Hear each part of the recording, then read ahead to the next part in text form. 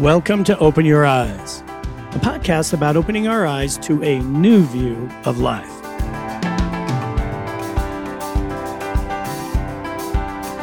I'm glad you joined us today. You know, each day we live, we have a series of choices of where to spend our time, what to think, and how to go about our day. And some people choose to fill the gaps in their day with worthwhile things like uplifting podcasts. This podcast is born from a deep desire to help us all live a happier life, and the firm belief that a powerful way to make that happen is to open our eyes to new ways of seeing life. So hopefully today, in this time together, we'll get a new perspective of how to think and live better. And if you like this podcast, be sure to share it with a friend. It just might be what they need in their life today. Let's get started. Today, I'd like to talk about this. Maybe you should talk to someone. If you've likely used or heard the term eagle eye, it's no wonder because the eagle has the best eyesight in the animal kingdom. It's crazy how good an eagle's eyes really are. Although an eagle may only weigh 10 pounds, its eyes are roughly the same size as those of a human. That means an eagle's eyesight is 15 times bigger proportionately than ours. And eagles' eyes weigh more than their brains. What this does is allows eagles to see color with significantly enhanced resolution and allow them to see distinct colors, hidden shapes, and even fish underwater. Now, if you had an eagle's vision, you could see an ant crawling on the ground if you were standing atop a 10-story building, and you would likely see the world differently. It would be filled with brilliant colors. And I wonder if we will ever see the world like an eagle sees the world. We all know that a dog's sense of smell is the most powerful sense. It's so sensitive that dogs can detect the equivalent of a half a teaspoon of sugar in an Olympic-sized swimming pool. They possess up to 300 million olfactory receptors in their noses, compared to about 6 million for us.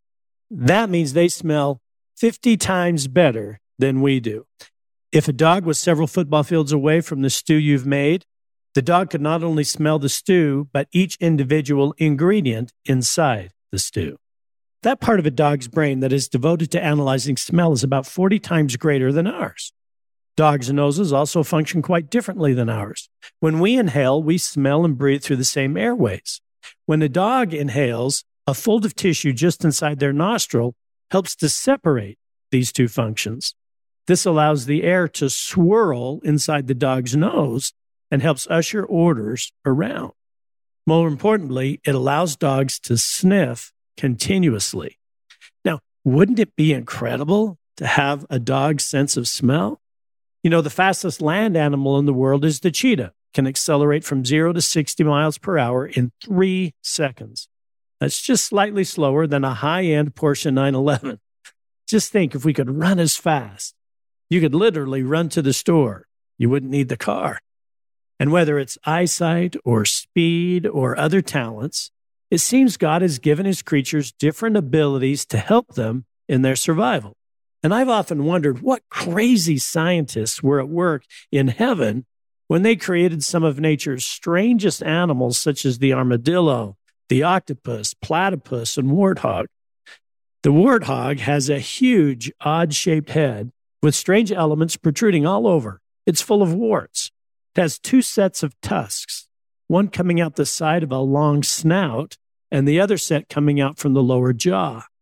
These tusks are razor sharp. That's why most predators never mess with a warthog.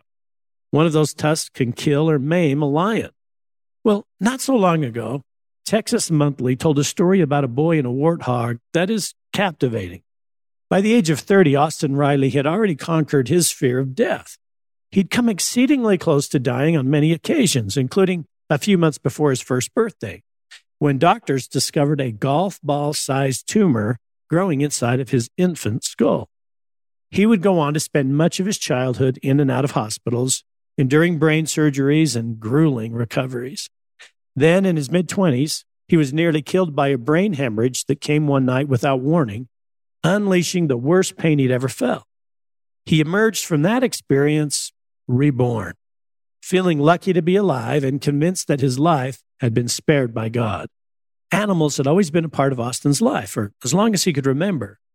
While other kids had dogs and cats, Austin had a pet ostrich, a white-tailed deer, hogs, and many other animals around the ranch.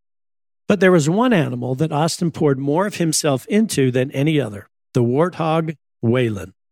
The piglet's mother had died in labor, but Austin immediately assumed her place, cradling the hamster-sized infant in one hand and a bottle of milk in the other. He moved the animal into his parents' home, creating a makeshift nursery out of a plastic container, hay, and baby blankets. Eventually, as the weather outside warmed, Austin built the warthog a small wooden house beside his parents' home, where the pig was able to spend his days gaining strength and roughhousing with the family's bulldog. Austin decided to name the rambunctious warthog as an homage to another unruly figure, outlaw country legend Waylon Jennings. Waylon enjoyed following Austin around the family ranch and falling asleep on his chest after feedings.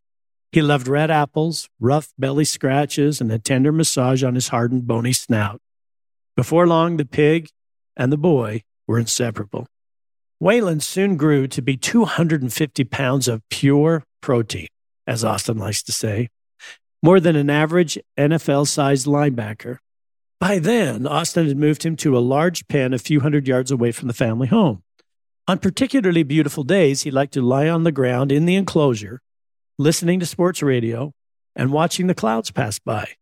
Inevitably, Waylon would lie down beside him, gingerly resting his enormous wart-covered head on Austin's thigh. They could remain that way for several hours at a time. Well, on that fateful October night, Waylon greeted Austin at the front gate to his pen, happily accepted some back scratches, and trotted beside him as the two walked to a nearby feeding trough. About 20 minutes after he arrived, Austin had just finished feeding Daisy, a pot-bellied pig he'd owned since she was a piglet, in an adjacent pen. He re-entered the warthog enclosure and was walking towards his all-terrain vehicle, parked at the entrance of the pen.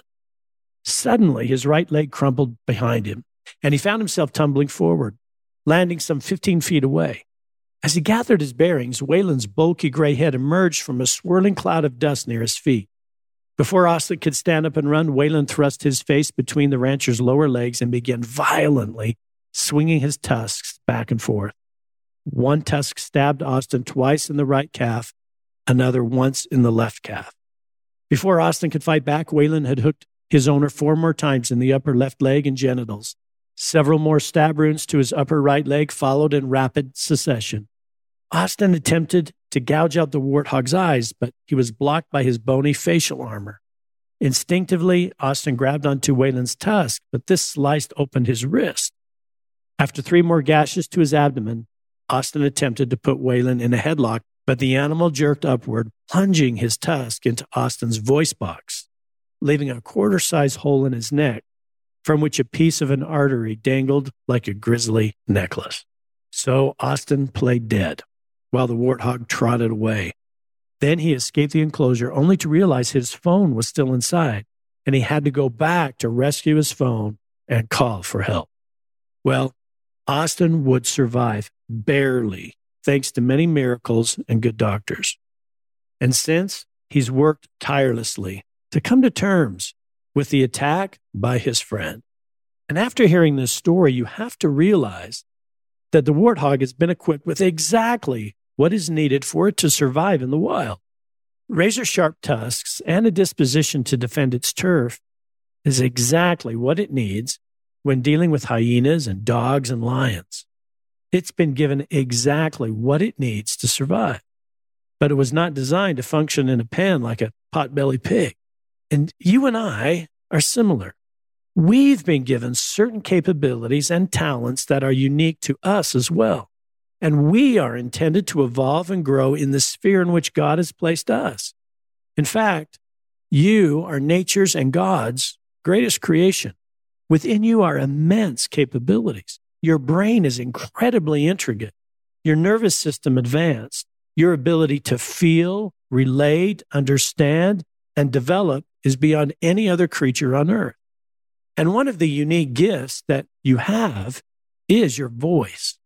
You can talk in extremely complex ways, something no other animal can do. You can make sounds that call others. make others cry, inspire people to action, soothe, calm, comfort, agitate, uplift, and so many other things.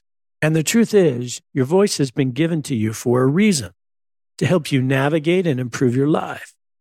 And I believe that we have been given this gift so we can connect with each other, to influence each other. In other words, we were designed to connect. This is our gift, like a dog's sense of smell or a warthog's tusks and disposition. We get a voice and a brain system designed to connect with people. But do you and I seek to improve this gift, to make the most of it, to become skilled at using our voice? For example, to talk to other people. Are you a person who's apt to seek out others, to talk to someone who's a stranger? And are you good at this very important part of your life? Maybe you and I should talk to someone and do it more often. Imagine how your life would have been different thus far if you were exceptional at meeting people, extending relationships, purposefully growing your circle of influence and connecting with other people. Would you have met different people? Would your circle of friends be expanded? Would you have a different career as a result? Would you live in a different location? Would your interests be different? Yes, for all of us, it's very likely. So you can see that who we talk to, how well we communicate, can and does change our life in many ways. So if you and I are going to talk to someone, if we're going to become better at talking to people, then how do we do that? Even if you're old like me, some of these skills can really bless you even at this stage of your life. This isn't a topic for young people only. So if you were doing a training on how to talk to someone and use your connection system better, what would be the major categories of focus in your training? Well, for me, those focus areas would be confidence, authenticity, and adapting to your audience as you talk. But maybe before you introduce these things, you have to talk about something very important. It's an understanding of social anxiety. Now, there isn't a person alive who hasn't felt anxiety in certain situations around people. We worry sometimes, don't we? What we should say, and the conversation may seem awkward, and you wonder, is it me? Or what does this person think of me? Or why did I say that? And how many times have you walked away from a conversation anxious that you said something wrong, didn't say anything at all, or avoided someone because you couldn't talk to them? Well, this is where confidence plays a huge role in our ability to talk to and connect to others. And what most people try to do is script themselves or put on a new face rather than genuinely build upon what is already good about themselves. It's been said, when you are content to simply be yourself and don't compare or compete, everyone will respect you. In a fascinating study published just over a year ago, researchers did a meta-analysis of hundreds of studies and showed that people with high self-esteem perform better in school and at work. But that's not all the researchers discovered. They found that self-esteem led to better social relationships, improved physical and mental health, and less antisocial behavior. And in the context of this study, self-esteem refers to self-acceptance and self-respect.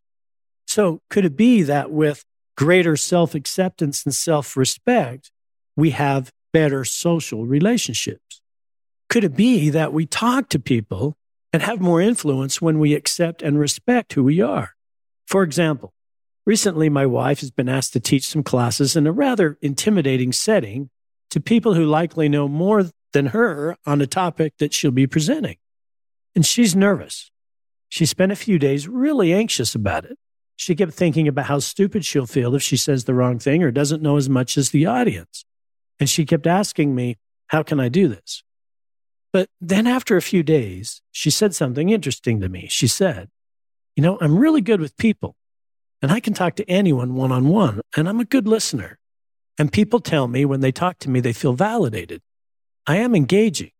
So I'm just going to bring these skills to my teaching, and I'm not going to worry about being the smartest in the room. I'm just going to be myself. And you know what? That was the perfect answer to her question. Just be the best version of herself. So to improve the way you talk to others, lean into who you are. You may have friends that are funny. That's great. Learn a few things, but don't be them. You may have friends that love to talk and are animated. That's great. Learn a few things, but don't be them. You don't have to have the best stories or be the smartest. Your confidence in communicating can come from just being the best version of yourself. So next time you're at a networking event or a social gathering or even with your family, practice being authentically you. If you don't know what is authentically you, then ask someone you trust. Get feedback. For example, I have a good friend who's excellent at talking to people. Now, she's quieter, and some people may even call her shy, but she's so kind, so good inside, that when she engages with people, they're drawn to her. She talks with goodness, she listens, she's positive and encouraging. And as a result, people want to be around her. People seek her attention. But she's far from the life of the party.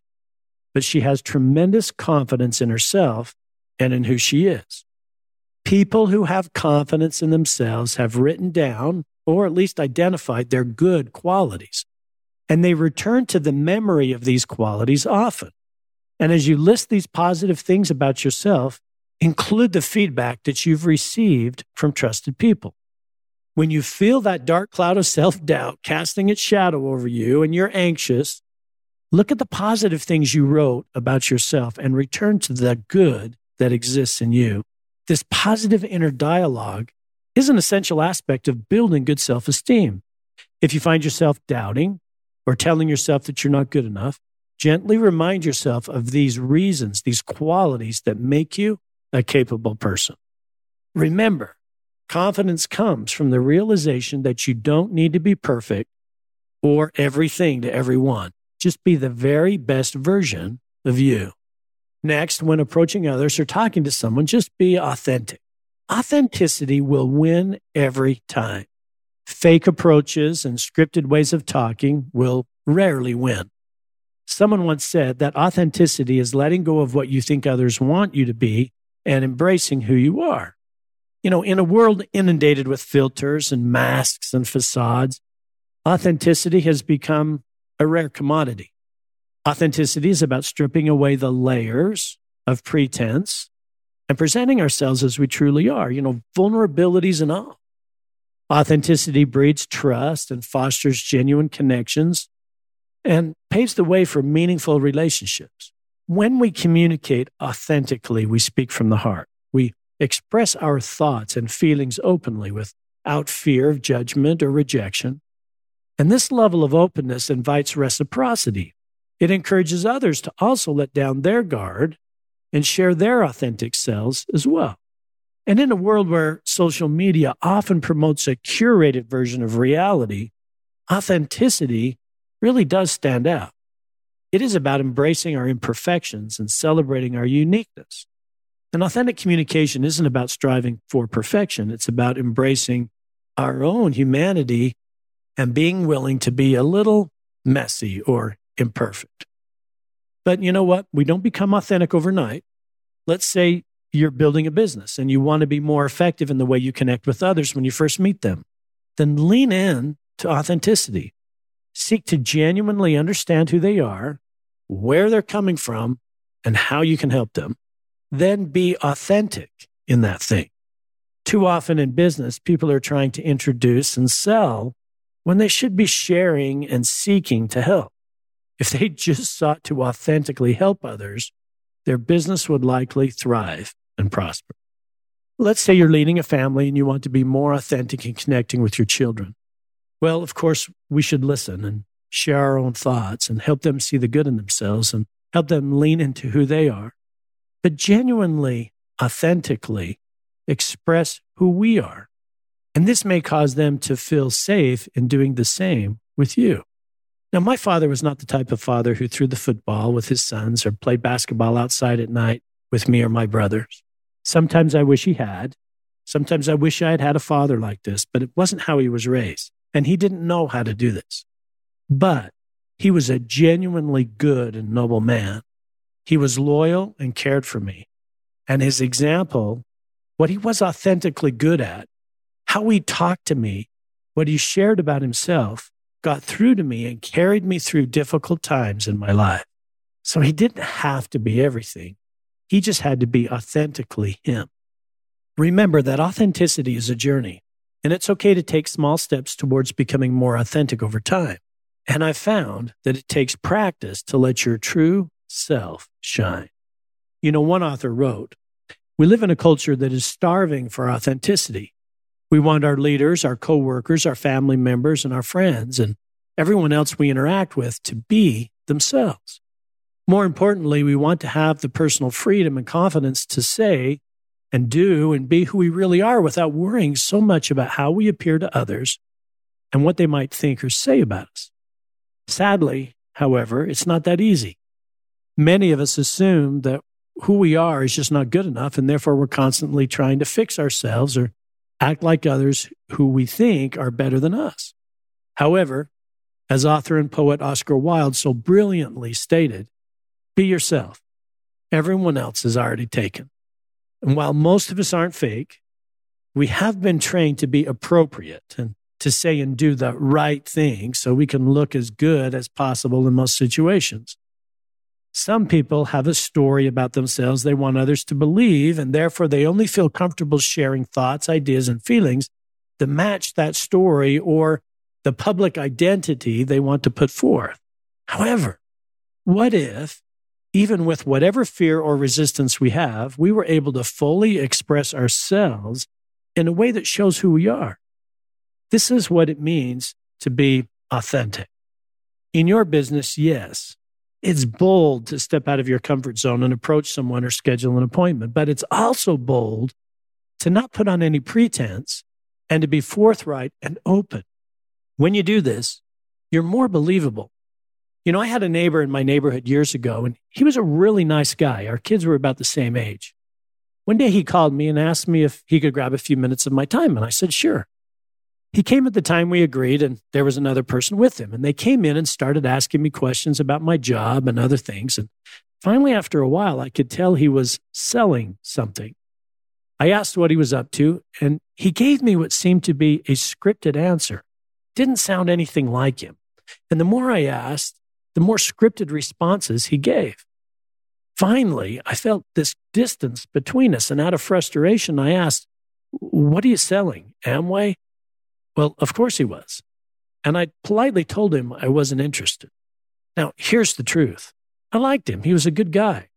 And if he had shown up and just been himself, if he had told me he was trying to earn a little extra money and he was trying this Amway thing, I likely would have at least listened and probably helped him out. But because he was so far from the guy I knew and he wasn't authentic, it was easy for me to say no. Here's an example on the positive side of things. One Saturday, I had a few hours in the middle of the day to paint my house. I was up painting the eaves of my house, so I was on top of a ladder with a paint can, using a paintbrush to paint the eaves. It was hot, I was sweating, and was focused on the job at hand. As I was painting on top of the ladder, I saw a man walking from house to house in our neighborhood. He didn't look like a salesman, and I wondered what he was doing. Soon I saw him walking towards our house. He walked up to the bottom of the ladder, looked up at me, and asked me to step down so he could talk to me.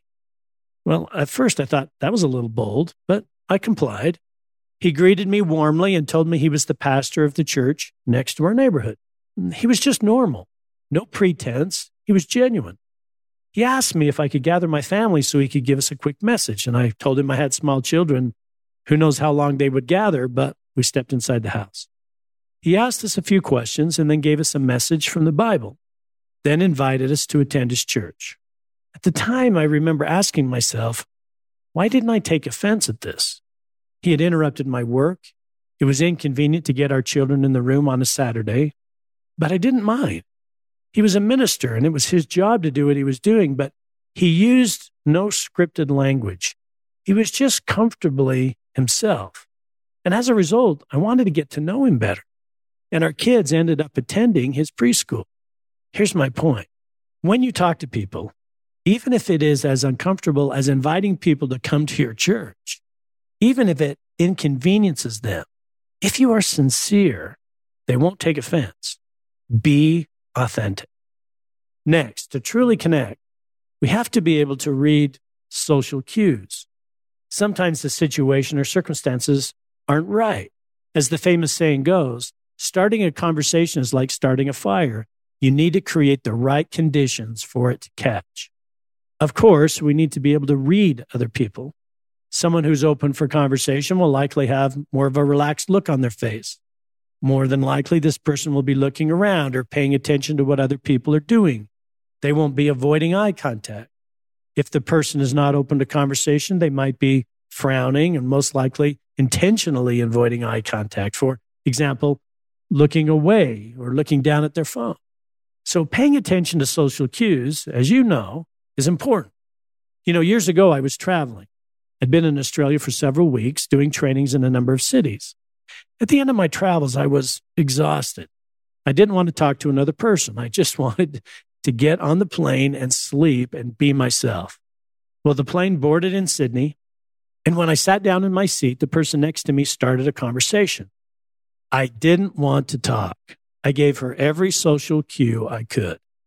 I looked away, fished in my bag. I finally opened a magazine and turned away from her, but she kept talking and asking me questions, and this continued for an hour. I thought to myself, can't this person read the signals that I'm sending? Well, the plane stopped in Auckland, New Zealand. We had to deplane and board again, and as I was waiting to board, the actress Lily Tomlin came up to me and asked if the line we were in was for our flight and told me the flight number. I told her it was. She then asked me another question or two, and we talked for a brief moment. I was starstruck that we were talking. When we got on the plane, it just so happened that we were seated next to each other. When Lily sat down, I continued our conversation. Soon, as I talked, she looked away. She started ruffling through her bag. And as I continued, she opened a magazine and turned away from me to read it. And finally, I realized it was me that couldn't read the social cues, that she didn't want to talk. Well, we all have a hard time, don't we, from time to time, properly reading the social cues. But if we can read those social clues effectively, we can know who to talk to at the right time. Last, perhaps the most important thing to remember when talking with someone is this: choose to have a conversation with people rather than talking to people. Be interested before you're interesting. Follow their lead in a conversation. Engage with them. Set your own agenda aside for a while and focus on genuinely connecting. This ability to connect through conversation is what God gave us as humans as a gift to bless our life. Let's you and I see if we can't magnify this gift and change our business, our life, and our opportunities. So this week, when the impression comes to strike up a conversation with someone you see, maybe you should talk to them. And when you do, put your very best confidence, authenticity, and awareness to work. And watch. You will create friends, connections, and bring great blessings to your life as a result. Most of all, thanks for being here today. And don't forget to share this podcast with a friend and join us next week as we learn to open our eyes to who and what we can become.